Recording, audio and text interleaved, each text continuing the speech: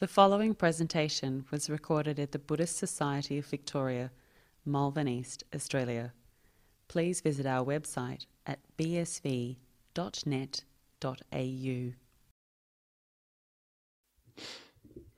Good evening, everybody. Just got the thumbs up that it's time to start. Nice to see you, everybody. Thank you for coming to the meditation class. My name is Sunyo. For those who haven't seen me before, I see a few new faces. So.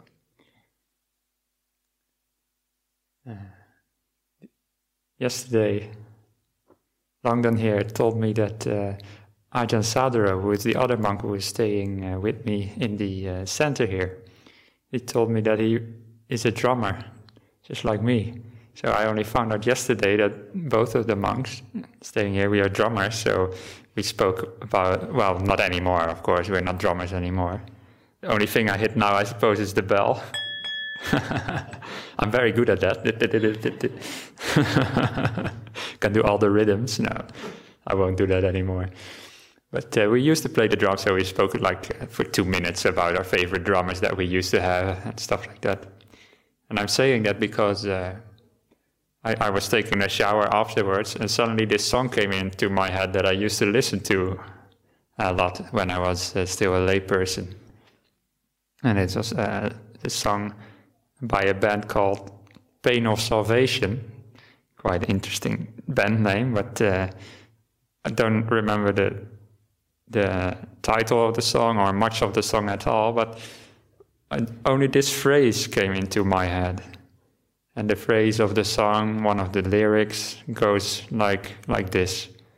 Finding out, I won't sing it, It's finding out that freedom is a state of mind. That's what they sang. Freedom is a state of mind. And it's quite an interesting concept of freedom, because often we think of freedom in the external world. Freedom from oppression, freedom from lockdown, freedom from to do whatever you want to do. These kinds of freedoms, and there's value in those.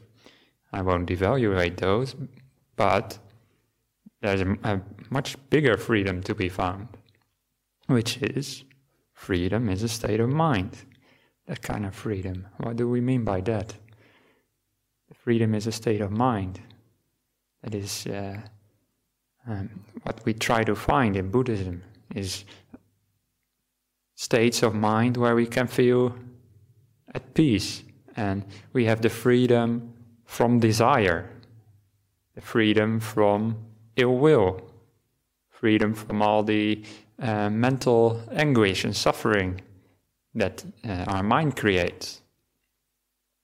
And this is why we're here today. So we can find at least a taste of that freedom, a taste of peace, a taste of liberation. And well, the name Pain of Salvation is the band name. Salvation also means something like liberation. It's a bit more of a Christian concept, but the name is interesting because pain of salvation, like suffering of the non-suffering in a way. I don't know why they took that band name, but I thought it has some link to Buddhism, that sometimes meditation, maybe the monks and nuns talking here speak all about freedom and happiness, but sometimes, meditation has also is a bit suffering as well. So it's like the pain of salvation. It's sometimes the suffering we need to go through to reach freedom. Because sometimes meditation, can not always be comfortable, but at least we try to steer into the direction of the peace, into the direction of freedom, not just to succumb to suffering and just, there's nothing we can do about it. If you sit and meditate and you are just suffering and anguish all the time, and you just, if you don't do anything about it, that's not the way of meditation. It's actually the idea to steer away from that. It's not to ignore it either. Like, the pain of salvation quote will be there sometimes. Meditation is sometimes just can be a bit uneasy, but we know that the Buddha taught us tools to move away from all the uneasiness and all the suffering. And that's the whole point of the Buddhist path and of meditation, is to move in a certain direction of peace, slowly, gradually remove the defilements of the mind that create suffering. And this is also what I've been speaking about yesterday and last week. For those who haven't listened to that or who weren't there, I've been talking about the meaning of mindfulness in the Buddhist text, in the Pali Canon mostly. And mindfulness in that concept is very clear. Mindfulness in that context is quite clear what it means. It means the ability of our mind to develop the wholesome and abandon what is unwholesome. Buddha compared mindfulness to a guard who keeps out the unhelpful mind states and who lets in all the helpful mind states. And the guard needs to, of course, have some wisdom and to recognize what kind of mind states are worthwhile developing and what kind of mind states aren't. Many people might not have heard of the Buddha's teachings that anger is something to be avoided. Some people think anger is a good thing to have, because it may be they think it may have you act on something. But the Buddha said, anger is an unwholesome mind state. So if you recognize anger or ill will or whatever words we have for it, if you recognize that in your mind, and the guard of mindfulness should say, hey, get out of here. You don't belong here. And instead develop the kindness and the love, the acceptance. Instead, so you make sure you don't get into unwholesome mind states, and you develop the wholesome ones. So that's one way to think of meditation, is to abandon what doesn't help us and to develop instead what does help us. So in the case of anger, when you might meditate in a moment with me, some of us might recognize that our dominant mind state is annoyance, anger, ill will, all these different variations that there are. And we might recognize that and not do anything about it, but that is not the Buddhist way. If we recognize there's ill will, and we first of all should be able to recognize, this is something that's better avoided in meditation. Otherwise you're just going to sit here for 40 minutes being angry. So what you should do then is recognize, maybe I should develop some loving kindness today. Or you might have something else going on in your mind. You might be sleepy. I expect maybe I will be sleepy today in my meditation. Because I already feel a little bit sleepy earlier. So then I am on guard for the sleepiness. And maybe I might decide to meditate with my eyes open today. Just it's harder to fall asleep. Or just to develop a perception of light with my eyes closed is also something you can do. Or develop joy, which lifts up the mind. Maybe joy by recollecting the fact that you are all here with me today. And just saying the words makes me already happy. And I could also meditate on that reflection. So this is how mindfulness works in that context. It recognizes, I'm sleepy, or I might be sleepy. So what can I do about that? And this is how mindfulness, I've explained, works in a way to remember what the problems are and remember what to do about it. This is how the Buddha very clearly explained in Satipatthana Sutta, how to work with the hindrances.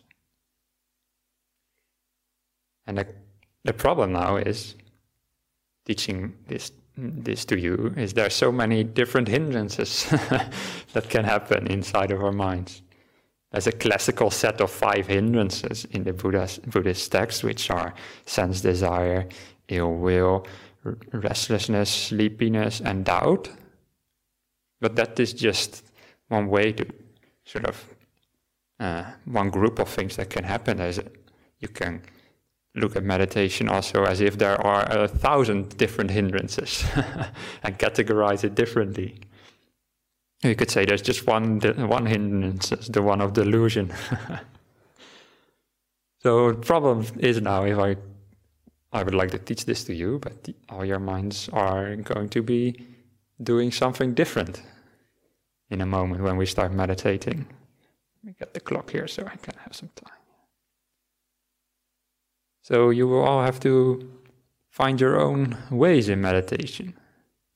This is why I have often said that I don't like guided meditations myself. Because even when I sit next to my teacher Ajahn Brahm in Perth, and we sit on a podium like this, I am then his assistant and he teaches and I listen. And when he teaches guided meditation, then I never do what he's saying to do. Because I recognize my mind doesn't need that, what he is teaching at that moment.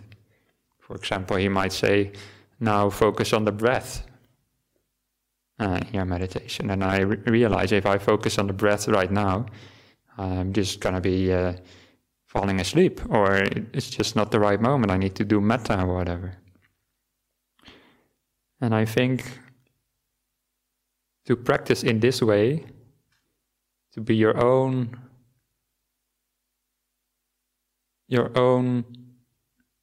guide, your own teacher. Yeah, be your own teacher, because you're recognizing your own mind, your own mind states. To practice in that way, I think it's very fruitful, because you can always work with whatever is in your mind.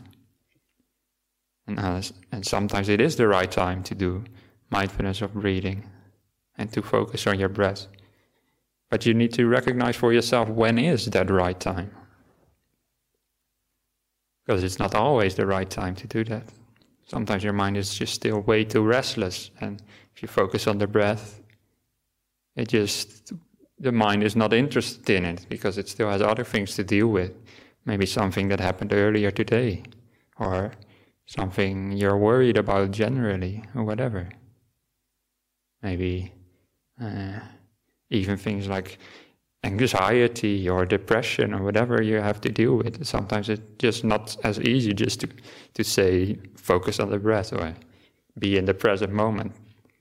Those teachings are very helpful, but sometimes it's also very helpful to be a bit more active, let's say, in deciding what is right to do in a meditation. So therefore, although I'm supposed to give a guided meditation, I don't really like the guided meditation so much, if it goes into too much details. Sometimes it's actually nice, but generally I'm not a big fan for this reason. So I'm going to try to do some sort of guided meditation wherein I let you judge for yourself what needs to happen. And I've never tried this before, so let's see if this works or not. And we'll start in a moment. And if I was going to say, if it doesn't work, just do whatever you think works for you. But that is exactly what I'm trying to teach you today. Do whatever works for you, because you know what brings peace. You know what brings joy. And actually, sometimes Ajahn Brahma also teaches in that way. Then he teaches, for example, on the piezometer, to focus not on the object of meditation, he says, but imagine like you have some sort of gauge inside of you which measures how peaceful you are, the piezometer. Instead of focusing on certain objects of meditation or ways of meditation, you focus on how peaceful you are. And then you look at the piezometer. What makes the needle of the piezometer move up? And what makes it move down? What makes you more peaceful? And what makes you less peaceful? And then you can judge for yourself. What does that? So that was just a little bit of an introductory talk. Maybe if there is some questions that I can answer very briefly here in the room. I'll take the online ones later after the meditation, but if anybody has some questions here in the room, it's always nice to relieve us of doubt before we start meditating, which is one of the hindrances, doubt. So happy at least we don't have that hindrance. But there's probably the other four will play up at some point in our meditation today, which is all good, of course. So let's start then. I'll start by inviting the bell 3 times and also finish off with the bell as well.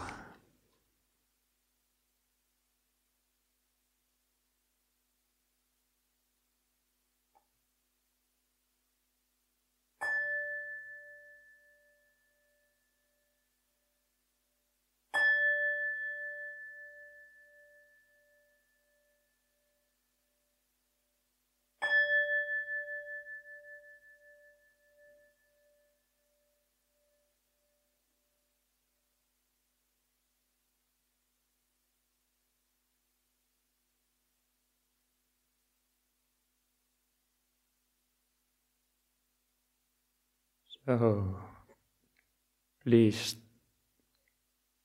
start by checking out your body.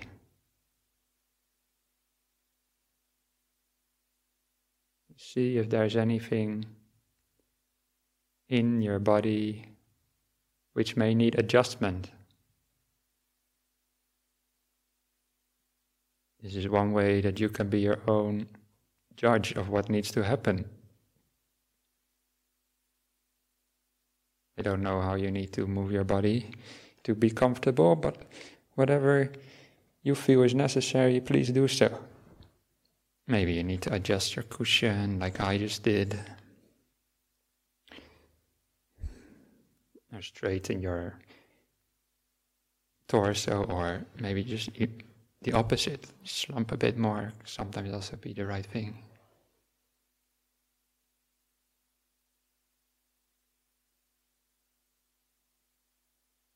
Just spend some time being aware of the body.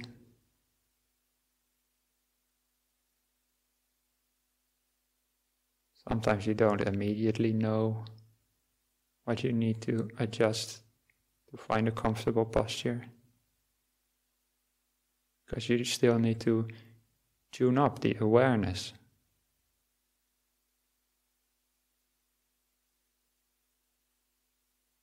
You need to get in touch with the body, which can take quite a while sometimes, actually.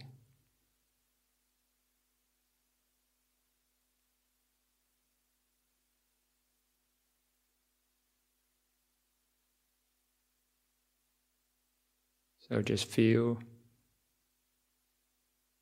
how the body is doing. Just check in with it.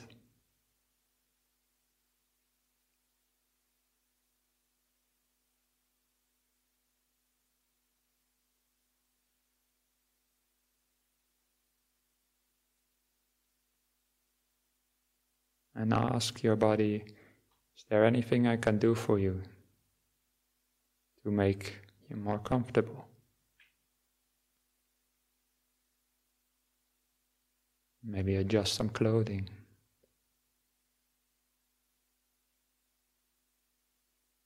Change your posture, whatever, it's all fine.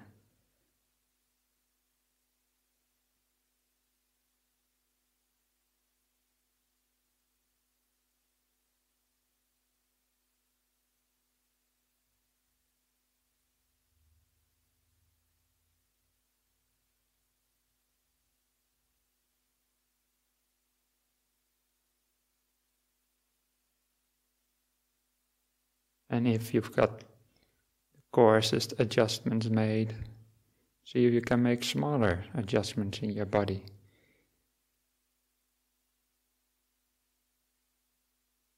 To relax the muscles in your face.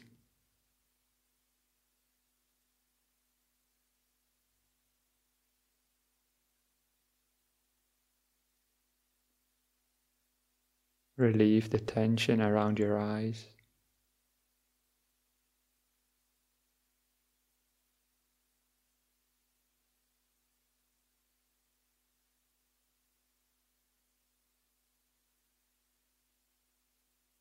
Relax the muscles around your neck and shoulders.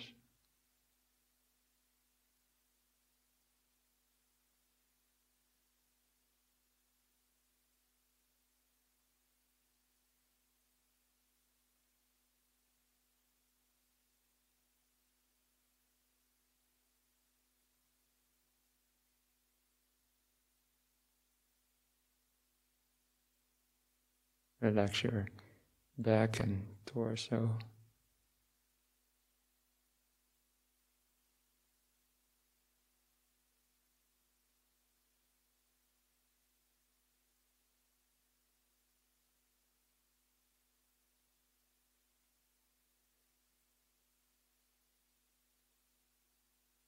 Relax your legs, your feet.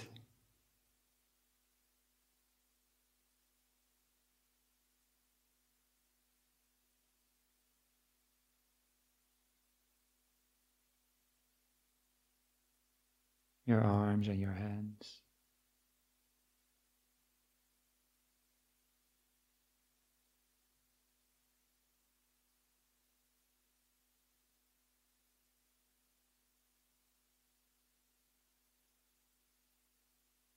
You just let your awareness dwell in your body and find the tight spaces and where there is some tension. And try,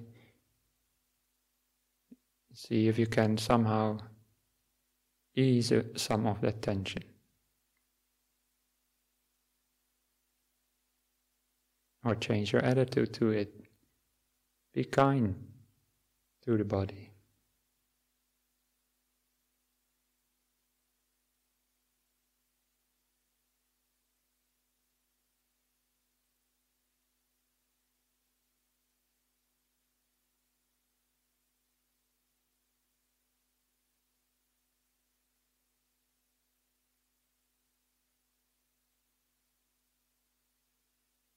Or whatever you need to do to have a more peaceful body, a more relaxed body.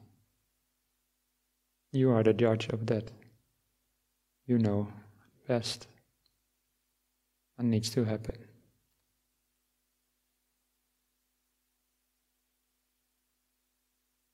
So I'll let you for the coming 5 minutes just be with your body and see if you can relax it more, whatever way.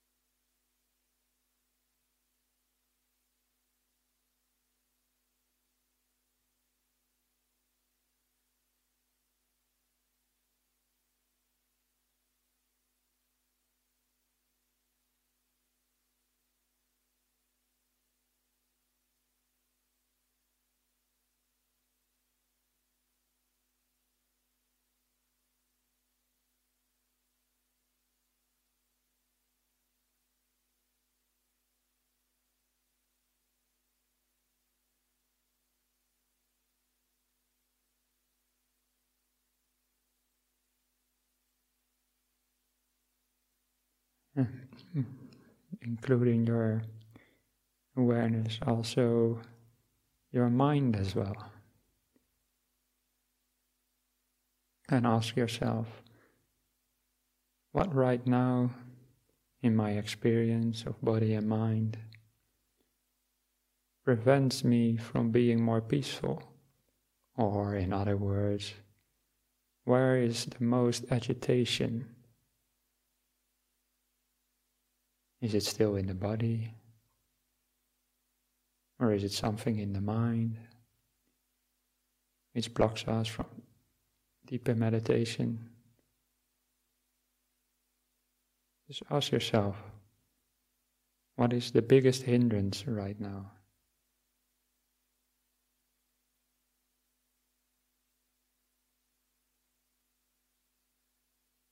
Sometimes you have an answer to that. Sometimes it's not immediately obvious, but don't feel bad if you can't pinpoint anything specific, but see if there's anything that stands out.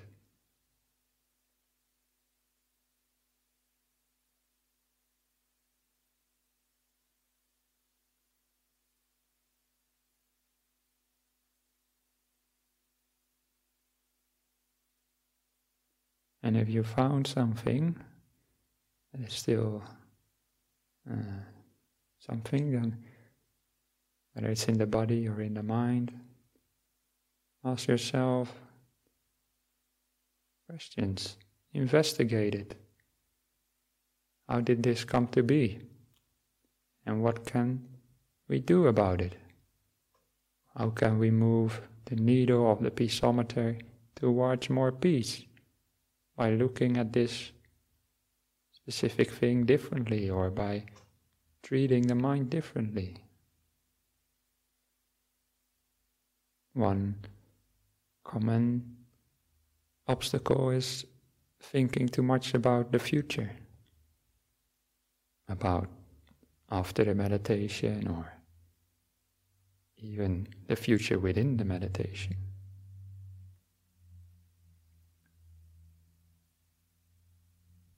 Then you realize that this is a hindrance to peace, thinking about the future. Then what can we do about that?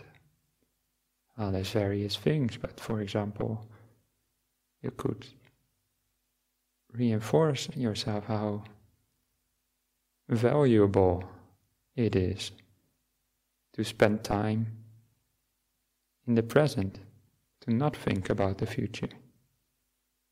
You can always think about the future after the meditation. And that it becomes like a tool that the guard uses to keep out the future. Instead, you focus on the present.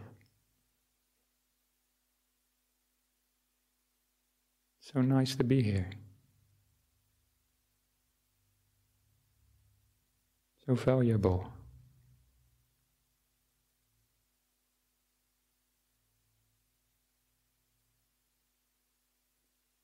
Or maybe there's something else in your experience that stands in the way of deeper relaxation and peace and awareness and joy.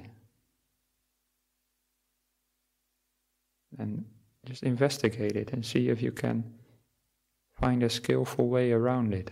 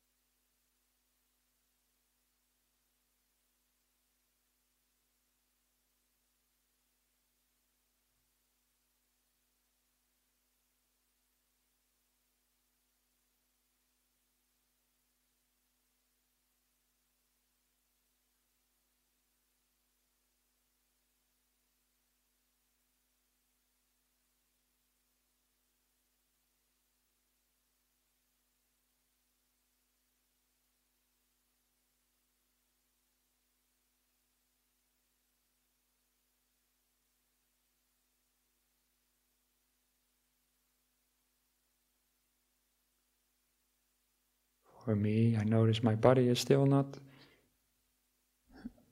very relaxed actually, so I need to focus more on finding some comfort in the body. Whatever you need to do to find more peace, please do that, whether it's bodily or mentally.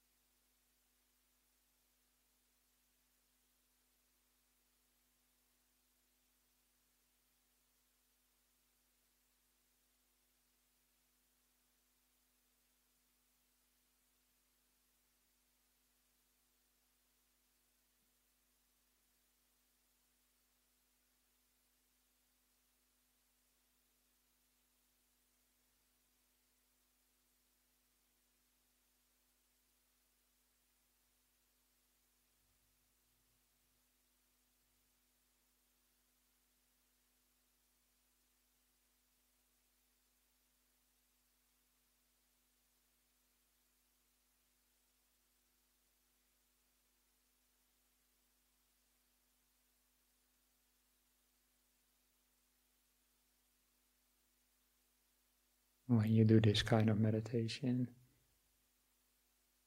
make sure you don't become too controlling either. Always take a step back from your experience.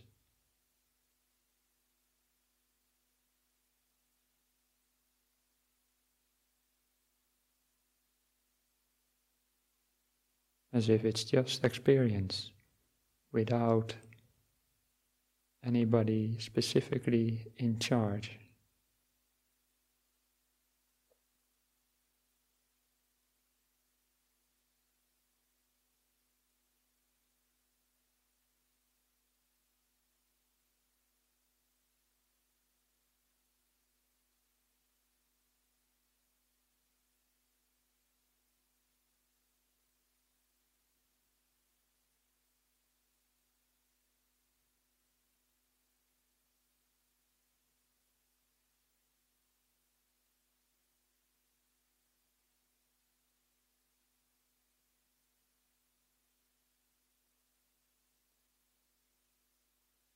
Then you can ask yourself, is this the right time to pick a certain meditation theme or object for the rest of this sitting? Is it the right time to focus on the breath, or on loving kindness, or on a body scan, or whatever? And if you find so, then please do so. I think for me it's time to focus on the breath now, so I will do that. I invite you to do the same if it's the right time for you. Otherwise, pick your own object or theme of meditation that is suitable for you. And then in 20 minutes I will speak again, signal the end of the meditation. Or just those 20 minutes, just spend however you think works for you to find more peace.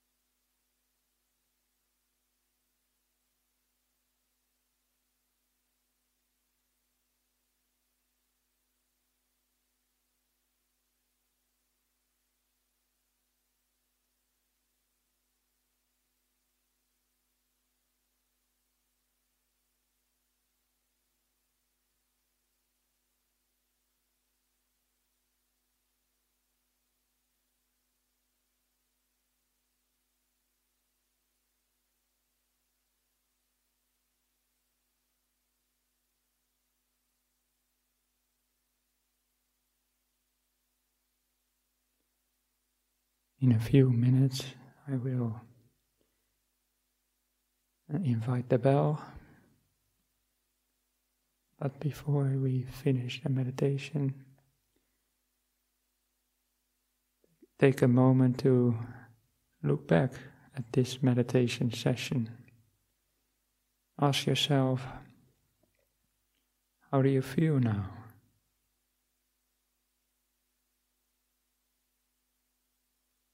How did you feel throughout the meditation? What worked to make you more peaceful? And what didn't work?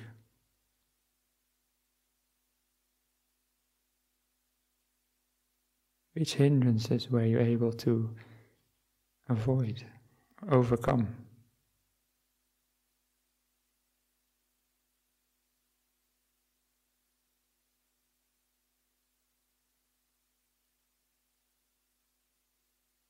Which hindrances may still be here?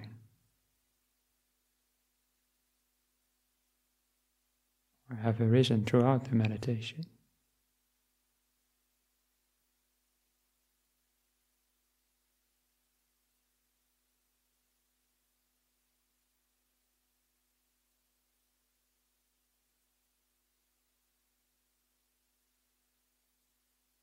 And when you overcome certain hindrances, remember how you did that. Remember what worked. Tell yourself, yeah, that really was helpful. Whatever I did then and there.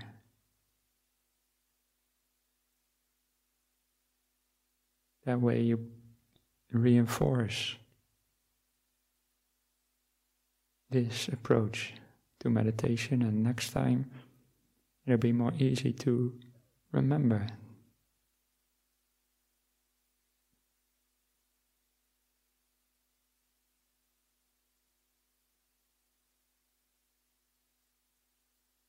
Let's now listen to the bell.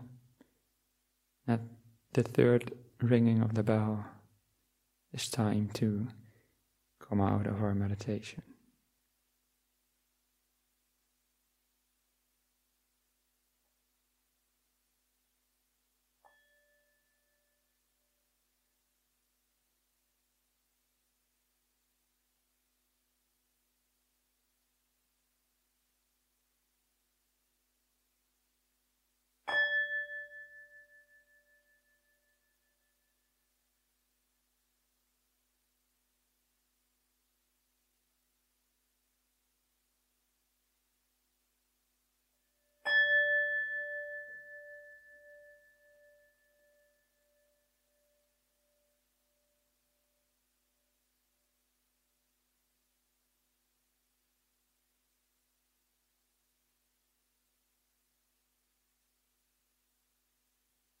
I did do a little drum pattern accidentally there at the end, with the bell.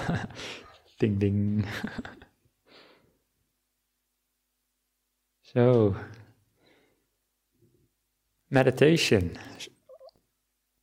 the way I've been teaching you right now, is not very specific way to meditate. I've had you decide for yourself what techniques to use and to find out for yourself how to find peace and happiness in the meditation. Often meditation is taught with very specific methods. For example, focusing on the breath, or body scans, or vipassana, or noting, or zazen, or tonglen, or compassion, or whatever. And those are all very good, but I have seen, in my experience, sometimes people stick too much to certain techniques. They may just stay only vipassana, whatever that means to them, and that's all they ever do. And nothing against that, but I think, and in my experience, it's much more fruitful to have many different ways to meditate and to integrate them all together in meditation by using the mindfulness to realize what is going on in our minds and to remember what kind of ways of meditation we can use to overcome whatever is an obstacle to peace. You can compare it, for example, I used to ski as a layperson, and then the first time I was taught to ski, they teach you how to brake in a certain way by putting your skis in this V pattern. That's the first thing you were taught. And then they teach you how to steer, and they teach you how to steer even steeper curves and how to brake in different ways. And they teach you how to use your poles, and they teach all these things separately. But of course, in the end, the goal of skiing is not to just do one technique of braking, but to integrate all those things together in some way that it becomes fluent. You become natural skier, and you don't have to really think about it anymore. How you ski, it just becomes automatic. And it's the same, ideally, in meditation.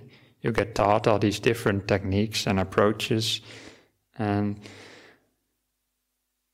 ideally, your mind becomes fluent with those. It's as if you have a toolbox with all different kinds of tools you can use in meditation.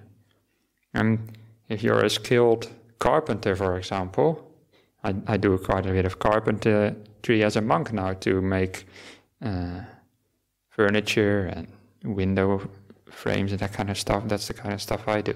And I don't need to really think much about what tools to use. It sort of comes automatically. I have the toolbox there, and I know exactly, I need this size chisel, I need this hammer. And by doing that, you just naturally create the furniture in a way. And it's with meditation also like that. You have all the different tools of meditation. But you don't just stick to one tool. You don't just stick to breath meditation every time. No, you know exactly what tool you need to use to build your meditation. Sometimes you need very specific tools to overcome certain specific mind states. And it can take a bit of analysis sometimes to figure out how to overcome certain hindrances. It's not always immediately clear. This is also one reason why you come to talks like this, to learn new tools. And that's why the Buddha taught so much. So much Dhamma. To give us all, he would call it different weapons. To fight the hindrances. So you learn all these different ways. And you have to find a balance between learning new methods and actually applying them. Because if you learn too much stuff, different ways of meditating, and you every time you meditate you try something new, then that will also not be very productive. Sometimes it's actually good to stick with a certain method for a while to see what it can do and what it can bring. Just stay with breath meditation for a while and make that your main technique and see when it is useful and when it may not be useful. That way you learn and you become a more natural meditator. One of my favorite analogies for meditation is when I was staying in a monastery in Western Australia, that is in Albany, which is in the south of Western Australia. And then at that monastery is very close to the sea. And they have these very steep cliffs there. Very beautiful, actually. So I went there for walks quite often when I was staying there. One time I went on this quite a long walk to the beach and to the cliffs, and above the cliffs was floating some kind of hunting bird. I don't know if it was an eagle or a falcon or whatever. I don't know birds very well, and I also wasn't wearing my glasses, so it's a bit hard to tell. But it was definitely this bird, and it was staying so still in the air, just at one spot. which was amazing because it was an enormously stormy day. And I'm not exaggerating, I could barely keep upright in a single place. The wind was really gushing.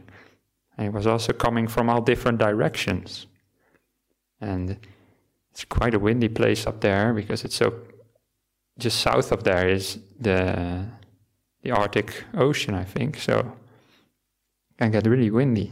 And it was not a constant wind speed, it just kept changing all the time. But this bird stayed in one place, it stayed still. Because it had learned how to fly. It knew exactly how to move its wings. It was so amazing to see when there was a hard wind gush, it automatically moved its wings in such a way that it stayed in one place. So I was staring at this bird for quite a long time. And then I realized it's like an analogy for meditation. To make the mind still, we know ideally exactly how to deal with the winds in the mind. The winds of ill will, restlessness, doubt, etc. If we've been taught how to fly in meditation, things become automatic. This is where you reach a stage in meditation where you just stand back and let it all happen by itself. This is in a way another approach to meditation. You just let it be, you let go. And things will naturally develop. If you reach that stage in meditation, then things can become really, really still. But before you reach that point, often you need to be a bit more active. Yeah? Like I said before, I thought I was going to get sleepy in this meditation, and I wasn't that bad actually, but at one point I lost some awareness, and I just needed to actively raise my awareness, as if it's turning up the light. If you have a dimmer on your light, as if I had to turn it up.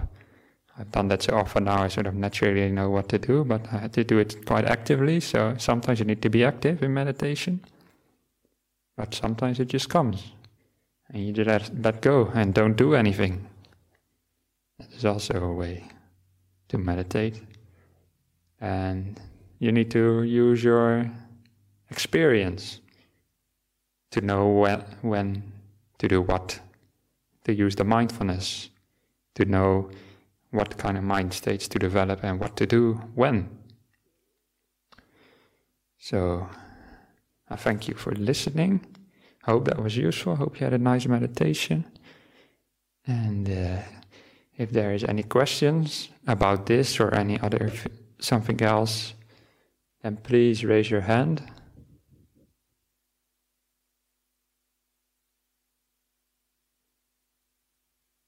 No hands. That is very good. Excellent. Any questions from online?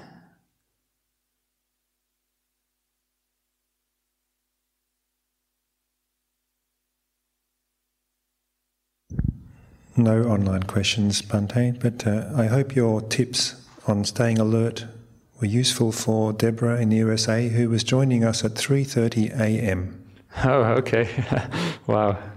Very good. Yeah, that may be a time to be sleepy as well. Although, actually, I have often meditated at 3 a.m. and it was very, very good. Just natural sometimes. Well, everybody, thank you then again for joining me. And let's pay respects to the Buddha Dhamma Sangha.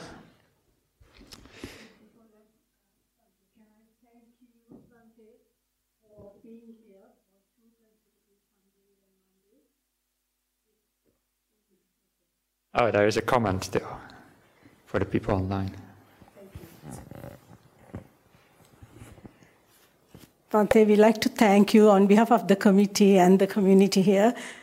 We thank you for being here and giving us these invaluable teachings for 2 consecutive Sundays and Mondays.